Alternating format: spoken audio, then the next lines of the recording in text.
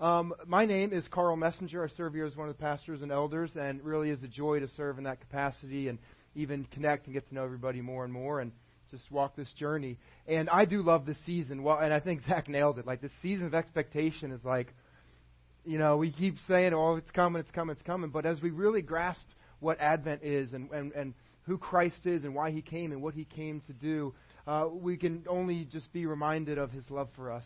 And it just causes us to look up to Him and to see Him and adore Him and worship Him. And then He causes us to look inward and to grow and to want to look more like Him. And then our heart would turn to see as He sees. And so that is what Advent is. That's what following Christ ought to be. And so we want to tap into that on the daily, on the regular, and all that. And so kind of a way that shows up in my life, I want to open with a story that is like super current, as in like less than 7 days if you count whatever the hours equal there. So last Sunday night, my wife Liz and I had just a really, depends your definition of great, but a great conversation. And it was a really real and just open and honest one, which is normally, that's our MO. That's kind of what we like about each other. One of many things. It stemmed from last Sunday morning. So those of you that were here at church last Sunday morning, great. If you weren't, check out online. You can listen to Mitch's sermon. But Mitch broke down most of Ephesians chapter 5. And it really is an interesting text. And Mitch did so well. He's such a great Bible scholar, really, and loves to just dissect all that. I like to pick the easier sermons where it's just kind of clear, like, this is what Paul said, and so, just do it or don't, but that's on you. So we'll get to that in a second in great detail. But how Mitch shared how we've got this letter to the Ephesians, which we've kind of played off of Paul's letter to Tampa, because it's not just some old letter. This letter is to us, talk about a port city, talk about affluence and sex and just this culture that we live in. It ain't much different. But this letter where he talks about being one and being unified, and Mitch even touched on how we feel that as a church, like coming together as one. And what does that look like to be one as Christ and the Father are one? It's Jesus' own prayer for us, right? And that we would be one. So you've got that big thing. Oh, hey, be unified. Yikes, right? And then this morning we're going to get into the S word, submission. So how do you go from be unified, and then submit? And then so I'm like, hey, Mitch, you can take that one. And so he just walked through, and it was great how we ought to live in love. We ought to live in the light. And we ought to live wisely. And so this is a really great word. And so Liz and I were discussing it Sunday night. How are we doing in that? How are we really walking in that, living in that? How's our marriage? How's as parents? And all the different relationships it's going to bleed into this morning. And so we're sitting there talking. And it's like, well, listen, this coming weekend, which is now, we're preaching. And so, in fact, Liz, if you don't know, she spoke at yesterday's women's Christmas craft tea, whatever it is. I don't know if they were cute. I don't know what all they did, but they did some things. And so she got to speak at that, at which she doesn't speak a whole lot, and but she should, because she's got incredible wisdom. She lives wisely. But so there's that whole thing. Hey, you got to speak on about God, and then I have to do it right now. And so we sat with that, okay, if we're going to share on who God is and what He does and means in our life, we ought to be prepared for that. And so, how are we doing at these things? And it was just a great conversation of and let me just say, nothing that was shared was a surprise to me, which I think is the point and the problem. And so it's hey, Carl, you're not just kind of stubborn. You're the definition of stubborn. I said, that's right. And then, going deeper, it's basically in my life, just something you need to know about me. Those of you that know me well, you're yeah, I've seen that. Yeah, I feel that, is Carl's will and Carl's way. Let me just save you a lot of hassle. It's the right way. And so if you guys, and I'm trying to explain to her, if you would just see that, we'd be good, right? And so that was just a real, raw, and sinful, okay, that was a joke, most of you got that, just part of me, and then from that, it bleeds into other things. It's not just, sometimes you're a jerk.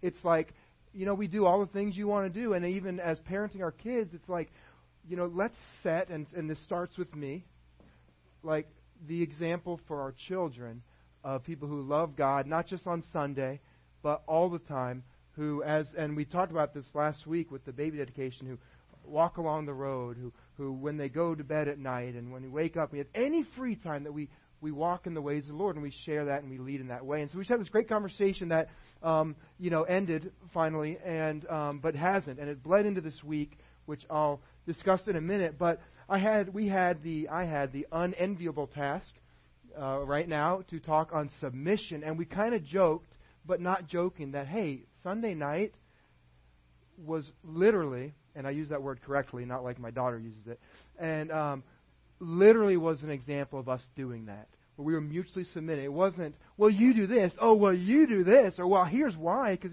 it was just a really healthy, from my perspective, form of just walking through real life stuff. And we all want to know God better. We want to live in love. We want to live in the light. We want to live wisely, and I desire that deep down. But under this sinful flesh, that is my heart's desire. And so, as we look at unity and we move through how we want to live, we get to submission. And so today, this morning, we're going to explore, what does the Bible mean when it says that we ought to submit to one another? And so we're going to hop right to it. So we're going to pick up in Ephesians chapter 5. Go ahead and open your Bibles there. Ephesians 5, verse 21. Pretty good amount through the whole Bible. This gives you an image. We're trying to find Ephesians. It's one of the Pauline epistles, the letter that he wrote to the people in Ephesus, known as the Ephesians. It's a circular letter. So it arrived in Ephesus to the elders at Ephesus. They would have shared it with their church, something like this, and then it would have disseminated throughout all of Asia Minor. And again, literally, I'm going to use it another time too, correctly. Literally to us today, this letter gets to us. And so let's pick up in verse 21, which reads very simply, "Submit to one another out of reverence for Christ." And what we're going to do here this morning, just to explain my outline, is we're going to look at the command, which is right there.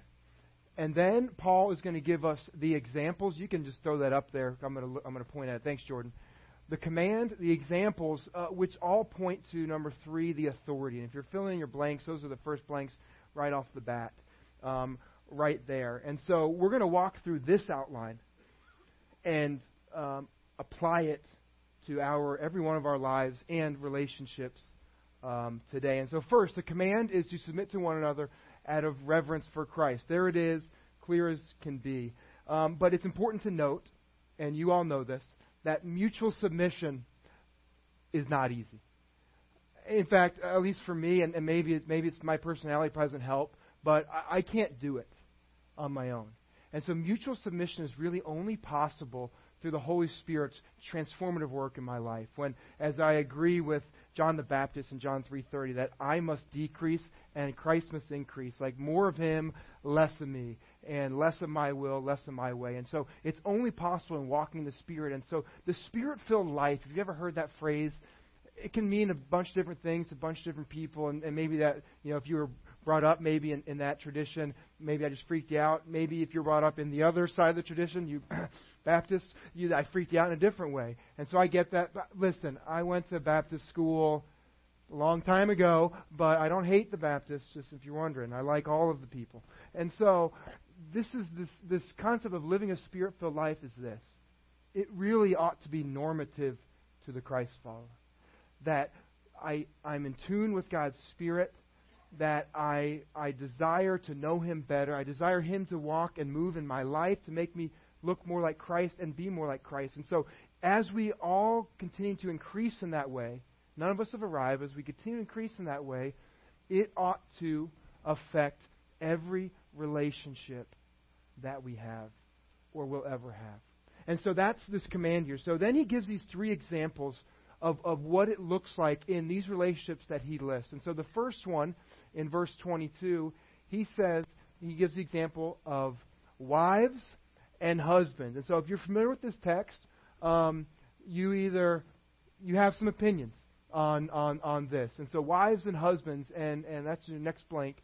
And in verse 22, the next verse, Paul says right off the bat, this is Paul talking, nobody throw things at me.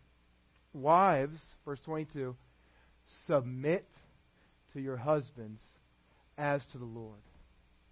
And then he goes on to say, some things about husbands. I don't know, like, loving your wives like Christ, something like that. I don't know, it's in there. But husbands, love and really sacrifice for your spouse, for your wives, the way that Christ did. What did Christ do for His bride? He died, right? Okay, so just fair warning. Submit is a hard word. Dying, a little bit harder. Just say it. I'm going to leave that there. Leave that there. So that's the first example. We're going to walk through these and apply them to our lives, as I said. The second example is children and parents. And that starts over into chapter 6, verse 1, there where he says, "Children, obey your parents in the Lord, for it is right." And then he goes on to say to the parents to raise up your kids in the Lord, which is something we had on display when the tax dedicated Sweet Emery Grace just even last Sunday. And so that was a big part of our lives and of Liz and I. We've got God, for whatever reason, has been so gracious to grant us these 4 little kids. And so how do we raise them up in the Lord? And it looks like 100 different things. Sometimes we get it right, too. So that's pretty fun.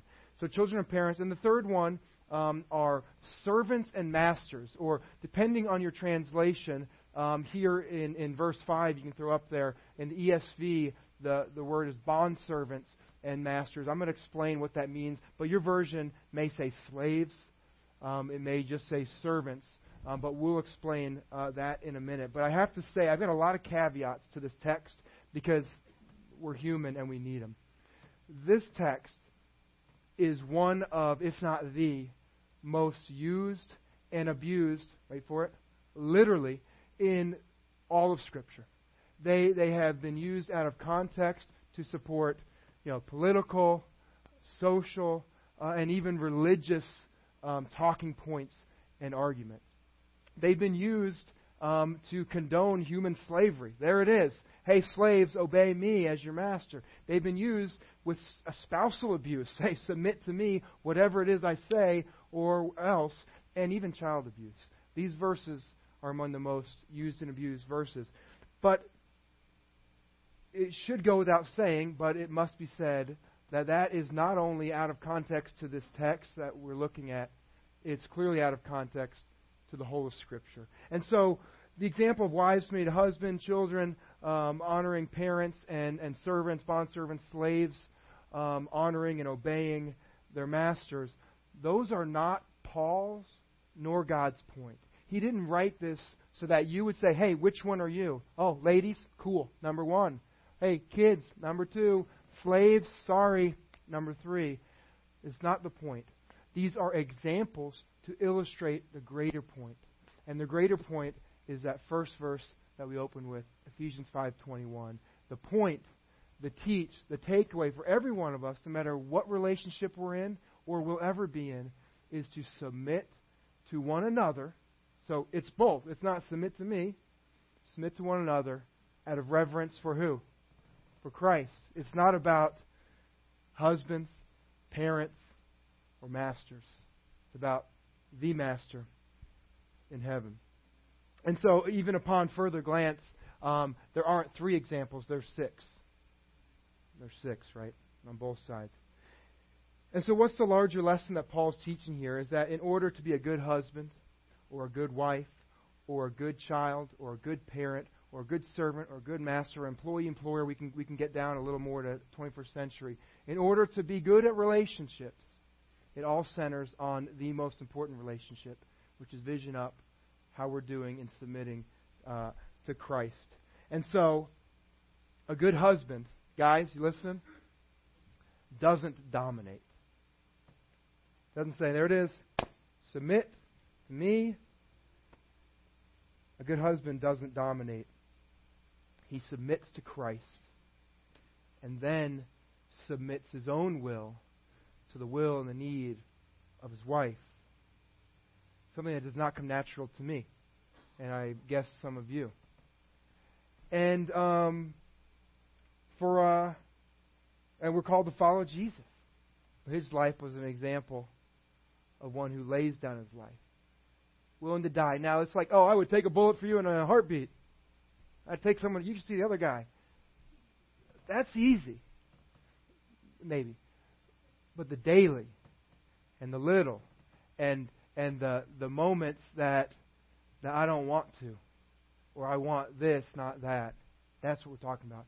And then so, ladies, wives, those of you that are wives, married or desire to be married one day, this call to submit to your husband is there. You are to submit to your husband, but hold on, don't throw anything. Not because he deserves it, nor because he's better than you, but because in submitting to your husband, you are submitting to Christ, which is the same thing that we ought to do.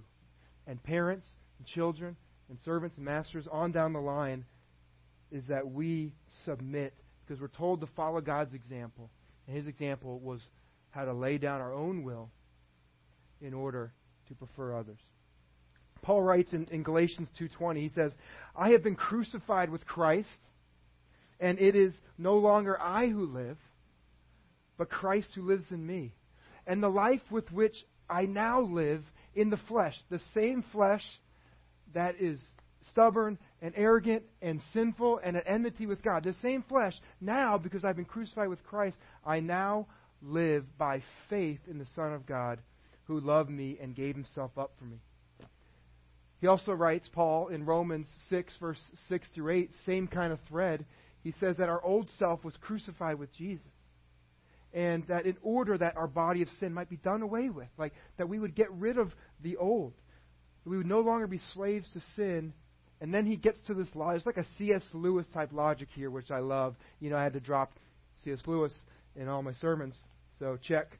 But he says, if we have died with Christ, if those of us that have put our faith in Christ, that yes, like God in His great love came to set us free, and He paid the cost that I owed out of my sin. And so if we claim that, yes, I will die with Him, then the logic means then as He was raised up, that we now walk in life.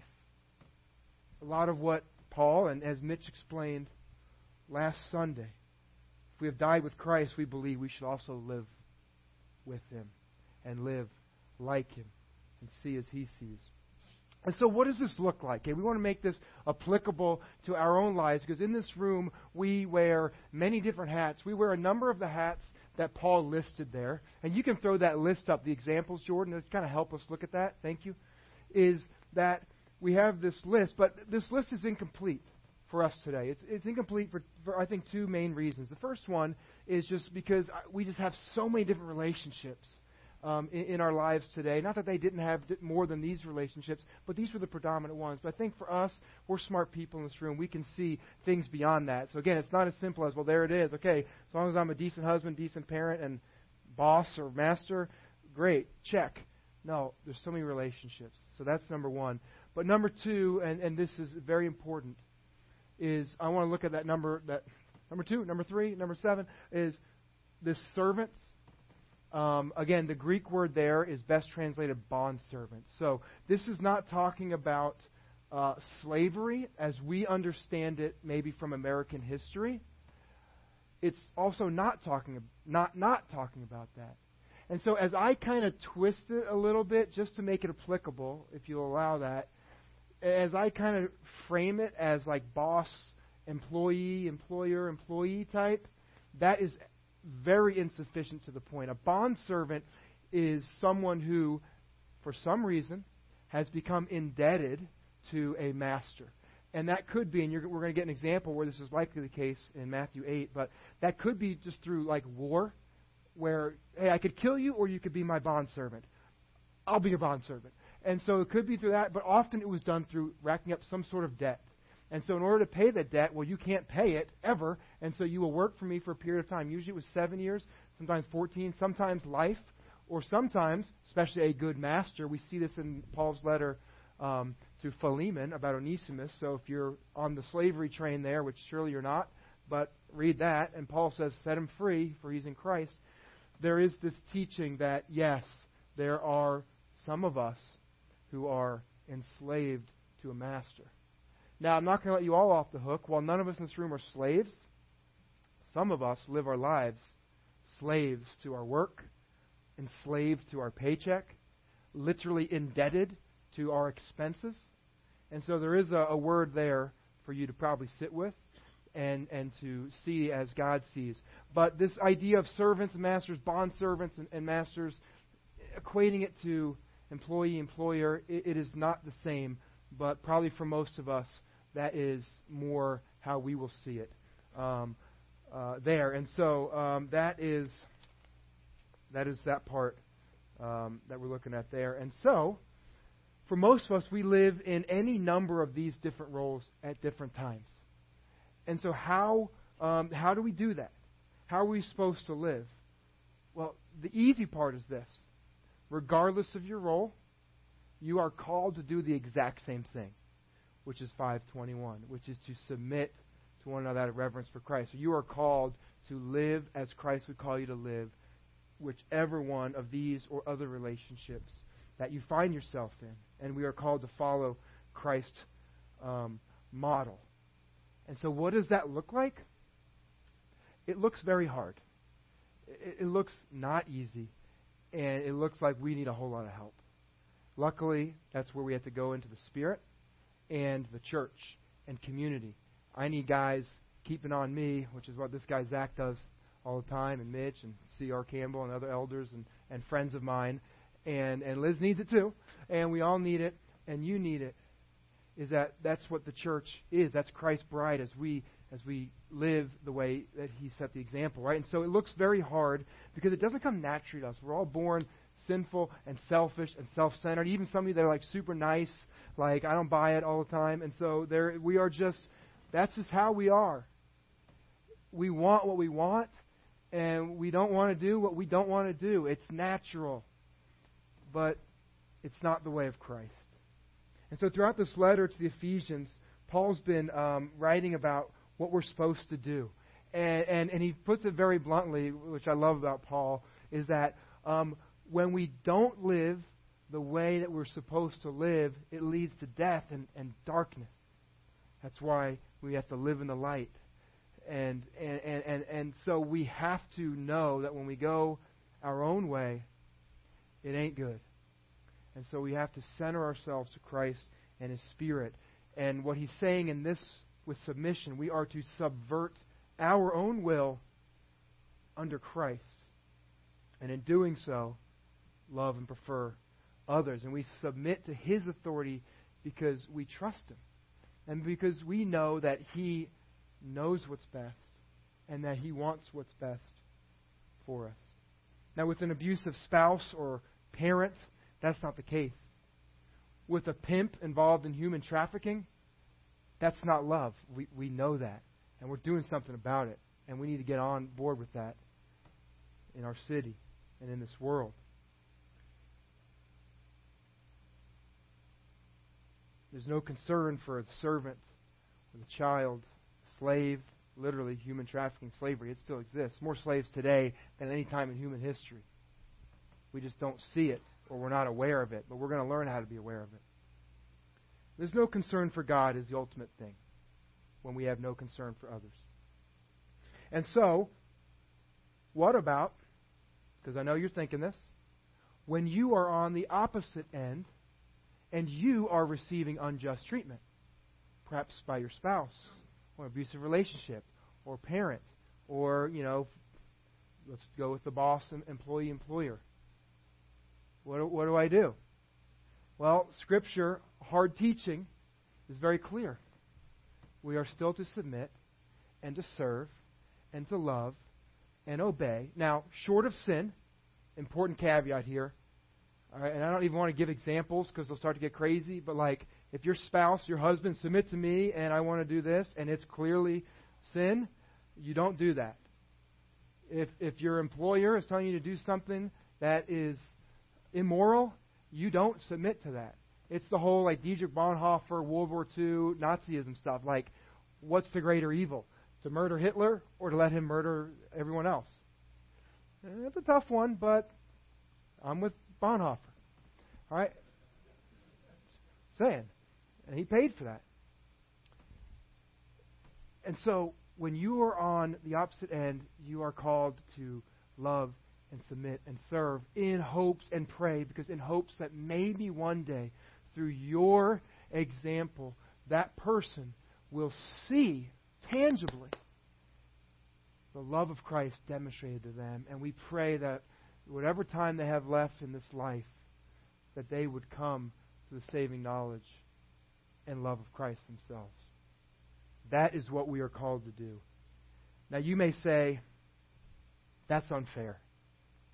And I'll say, yeah, it is unfair. You know what else is unfair? That Christ went to the cross for you people, and for me. It's unfair that if you were the only person ever born, as C.S. Lewis puts it, that He still would have come because He loves you that much. That's not fair. And so any, thing that's not fair in my life pales in comparison to the fairness that Christ displayed. And so in our family of relationships and in all of your relationships, we ought to willingly choose to love and to submit. And a great example of this, of just submitting and understanding kind of our roles and who we submit to at what time and how we are then also over people, is found in Matthew chapter 8. You can turn there if you want, but I can also just kind of walk you through it. But in Matthew chapter 8 here, Jesus is approached by a Roman centurion. Now, he would be a Gentile, but somewhere along his time being stuck in that desert wasteland of Judea and in Palestine 2,000 years ago, he came across the Jewish faith, the one true God. And we understand, obviously through there he had heard about Christ, and he seems to have this faith in God despite it not being how he was raised, despite it not being really accepted by anyone else around him. And so he comes to Jesus and he says that he has this servant who is dying. And Jesus, if you would just say the word and heal him, I know that he will be healed. And so Jesus says, I'll come heal him. I will come right now and heal him. And the centurion says, oh, no, that's not what I asked. See, I am a man in authority. And I'm a Gentile. And I don't, it's not right for you to come into my house. Like, that wouldn't be right. You're the Son of God. I am a sinner. You can't come to my house. He says, just say the word, and I know that you will heal my servant. And you know what Jesus goes? He turns to his disciples, which he did all the time. Like, come on, guys. And he says, I have not seen this kind of faith in all of Israel. And he says that he was amazed. Your version might say astonished. So this centurion, this Gentile, who has probably killed people, right?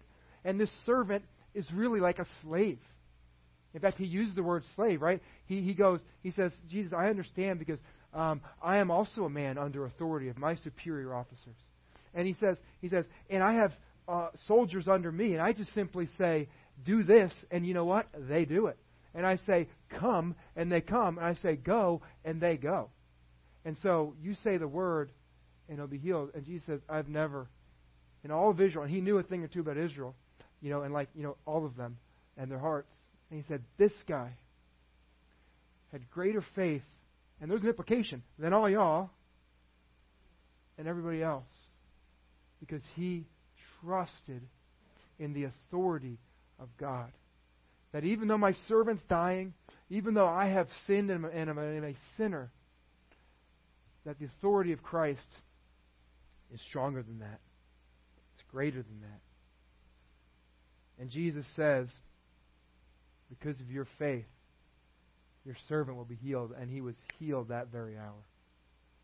Now, I recognize again that terms slave and master are not acceptable in the 21st century, nor should they be. And again, slavery, the Bible stands against slavery in all forms and finds it absolutely abhorrent. And so anyone that justifies it through Scripture doesn't know Scripture nor the heart of God. We know that all people, regardless of their upbringing or their background or their skin color or any of that, were created equal in God's image. But throughout probably war or some debt, this slave, this servant, was in need. And so Jesus met through that need. And so, while none of us in this room are slaves, we are all subject to someone above us. no matter what you attain to in life. So again, husbands, you ain't in charge. All right? Parents, those of us that are parents, you know that, you can't wrangle these crazies anyway. So you know you're not in charge. All right? And even if you become a master or a CEO or the president, or I'll throw the Pope out there, right? Or not throw him out. I'll include the Pope and the Queen. You want to be queens, all right? Whatever is the highest, Jeff Bezos, whoever you want to become, there is always someone above you, even if it's only Christ in heaven. Only. That didn't come out right, but you know what I mean. But take a page from the centurion, a very powerful man. Just say the word Jesus, and it will be done. Eugene Peterson, who is just the man. And he did a translation of the Bible known as the Message. And I love to read the Message, and you ought to too. I know some of you are like, oh my gosh, he said the Message. But it is incredible to walk around a text. And the Message with Matthew 8 it ends so poetically brilliant and simple. And Eugene Peterson translates Jesus' response to his disciples as this: I have not seen this kind of simple trust in all of Israel. And so the last blank on your card there is a kind of, we'll use that definition for submission. Submission is simple trust. That's it. Simple. Trust God. That's what it is. Because if you trusted your spouse, you'd submit. Guys and gals, spouse, not just wives to husbands. If you trusted your parents, those of you that are still under your parents, you'd submit. If you trusted your master, you'd submit. If you trusted God, you'd submit. And that is the call for every one of us. Submission is simple trust. Here's what I've learned as the plane makes the descent here. Here's what I've learned, just very simply in my life. It's really only submission if I don't want to do it. Right? If it's a great, awesome idea or the super awesome thing, that's not submission. If I don't have to submit my will to, my spouse, the needs of my kids, you guys, Mitch, elders, if I don't have to submit my own will in check, it's not submission. So don't walk around and be like, oh man, I am just killing the submission game because everything, boom, boom, boom, boom, you got it. Everything I touch turns to gold. No, that's Carl. That's not submission to Christ necessarily. But here's the beauty. There is freedom in submission. There is freedom in submission. Apostle Paul writes in 2 Corinthians 3:17, he says, where the Spirit of the Lord is, there is what? There's freedom. And so as we walk in the Spirit, allowing Him to transform us to look more like Christ, that is what brings freedom. Not Carl getting his wissy, wimpy, silly way all the time. But submitting to Christ, allowing Him to move in my life, in the life of my relationships, the life of our church, that is where freedom is found. And it's found only in Christ. And God promises that. And when I act contrary, I enslave myself. And so here, the S word, submission, it's not a bad word. It's His word. The command is to submit. The examples are real-life relationships. The authority is Christ.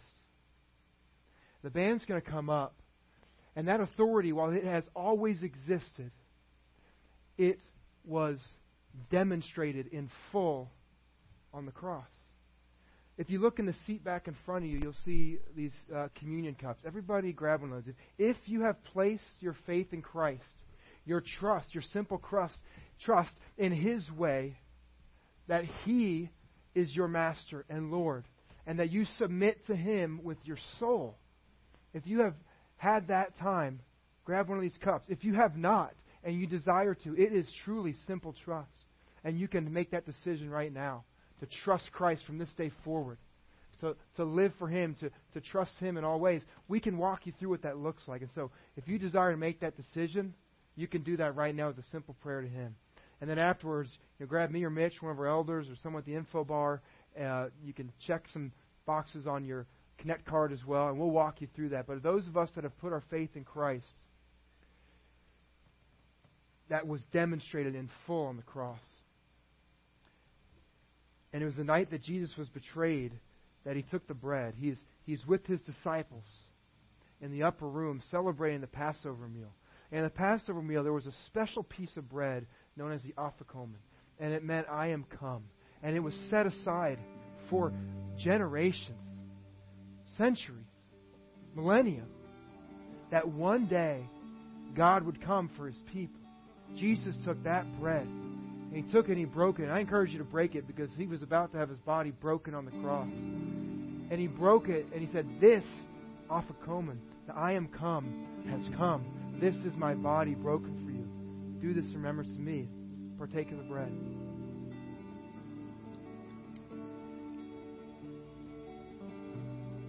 And then He took the cup. Again, not just His glass, not just any cup. The cup of Elijah, the cup of sacrifice that was set aside. At every one of these Passover meals, they would set an entire place setting for Elijah, that one day God would come and prepare the way to save His people once and for all. Jesus says, it is tonight that I will go for that. And He took this cup. He says, this is my blood poured out, shed for you for the forgiveness of your sins. Do this in remembrance of me. Let's take the cup. And we are reminded of how good God is and how sweet His salvation is. Now I want to close with this, and then it'll turn into a prayer. But no joke, nor coincidence. Monday morning, so Liz and I had this great conversation on Sunday night that was leading to progress, but we hadn't arrived yet, probably still haven't. But that morning I woke up and I read a devotion in this book called The Listening Day by Paul J. Pastor. In fact, Zach gave me this book. And it has just very simple, one a day little devotions. And the one that morning that was next in line was titled Before the Mountain. And I just read it because it was the next one. But I want to read a small excerpt from this. Now, Paul Pastor, is writing as best he can from God's point of view. And so these words I'm going to read are his best take at something God might say to us before the mountain. It says this. It says, have you forgotten what consecrates my servants? Like, I desire to be a servant of God. I pray that for you as well. He says, blood, oil, and the clean garment. All things that come from beyond you. These are not things that we can just do, just like submission. You can't just click your heels together. He says, these are given to you by Father, Son, and Spirit. And this is the one that got me right here. Do not stay where you are when you hear the call to come. That's submission. Lord, you're calling. And He says, simply reply like a child. Here I am. You called. What do you have for me? Do not stay where you are when you hear the call to come. He says that is how you rise to the occasion, how the impossible mountain, whatever that is in your life, and it may be represented by these relationships that Paul listed, or another relationship, or a sin, or sins in your life. That is how the impossible mountain humbles, submits itself to welcome you. And then Paul, Pastor, closes every one of these with a simple prayer. And I want to pray that over us as I close in prayer, as we respond in musical worship. The prayer is this. Pray, Lord, you have given all your people access to your presence and authority in worship and in prayer, so that we might experience you fully and bring others before you in love. Help me understand and embrace my own life as a priest before you, living holy and focused on your presence. Amen.